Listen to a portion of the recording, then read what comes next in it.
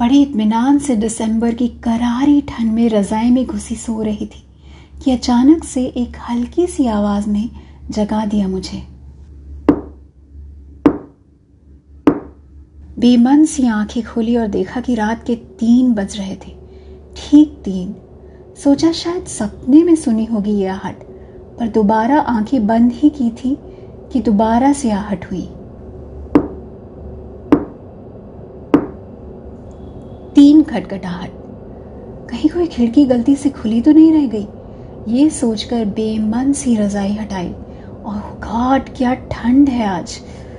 रजाई हटाते ही सिहर सी गई और फिर बेमन सी बेड से उतरी और लिविंग रूम में ठिठुरते हुए पहुंची। सब कुछ शांत था, नॉर्मल। एक नीले रंग की नाइट लाइट थी जिसकी रोशनी कमरे को भिगो रही थी। खिड़कियां बंद थीं और खिड़की से बाहर देखा तो सड़क पूरी तरह सुनसान। एक आध कुत्तों की भौंकने की आवाजें आ रही थी।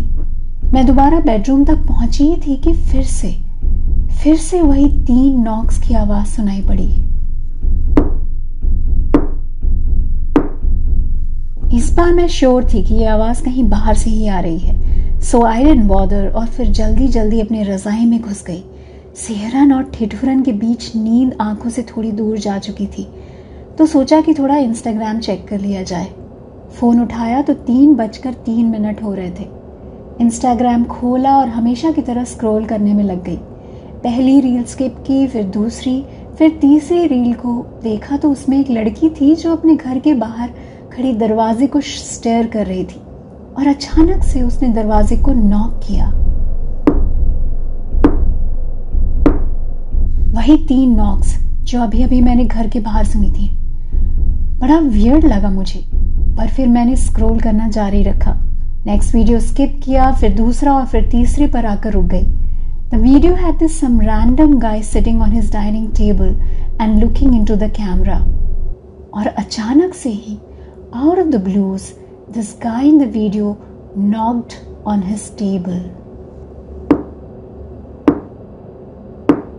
वही 3 नॉक्स जो इससे पहले मुझे अपने लिविंग रूम से सुनाई पड़ी थी और अभी अभी इंस्टाग्राम के एक वीडियो में। सोचा तो ध्यान आया कि ये आवाज़ 3 बार लिविंग रूम में से आई थी और फिर इंस्टाग्राम की वीडियोस में। ये सोच हंस पड़ी मैं जल्दी डरती नहीं हूँ। पहली बार द एग्जॉर्सिस्ट जैसी मूवी देखकर भी नहीं डरी थी मैं, तो ये 3 बार नॉक्स सुनाई पड़ने के इस कोइंसिडेंस से भला मैं कैसे डरती। मन में एक कहानी से बनाने लगी कि कहीं कोई इंटर डायमेंशनल भूत तो नहीं है जो अपने डायमेंशन से मेरी डायमेंशन में आने की कोशिश कर रहा है और ठीक 3 बजे नॉक करता है, वो भी ठीक 3 बार, और हर तीसरे वीडियो में उस 3 नॉक्स की आवाज़ें आती हैं। अपनी मन गढ़ंत कहानी सोचकर फिर से हंस पड़ी मैं। उसके बाद 2 और वीडियो स्किप करने के बाद आउट ऑफ क्यूरियोसिटी तीसरे वीडियो पर जाकर रुक गई। एक ईविल सी हंसी थी होठों पर। वीडियो में एक लड़की थी जो कैमरा की तरफ देख रही थी। एक वियर्ड सी स्माइल थी उसके होठों पर, शायद कोई पोज देने वाली थी। मेरे चेहरे की मुस्कान गहरी हो गई थी, पर तब तक आई हर्ड इट अगेन।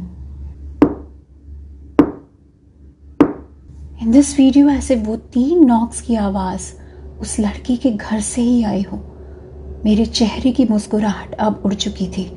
दिल की धड़कन वो जानी पहचानी आहट सुनकर बढ़ चुकी थी और अभी तक मैं जिसे जोक समझ रही थी उस हंसी की जगह एक अजीब से डर ने ले लिया था। अब मेरी हिम्मत आगे जाकर नेक्स्ट तीसरे वीडियो को चेक करने की नहीं थी। मैंने हड़बड़ाहट में फ़ोन को लॉक किया और साइड टेबल पर रख दिया और रज़ाई के अंदर सिमट गई।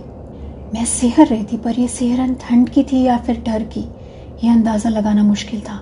किसी तरह खुद को संभाल कर सोने की दोबारा कोशिश करनी शुरू की। यह अभी भी क्या हुआ मेरे साथ, ये सोचकर बड़ा अजीब लग रहा था।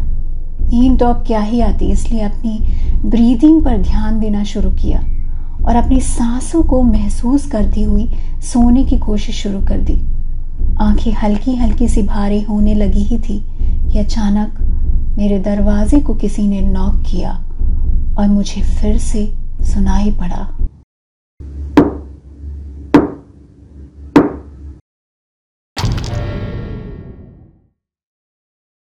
हाय, मैं हूं निहारिका और आप सुन रहे थे मेरा पॉडकास्ट अनरिटन स्टोरीज।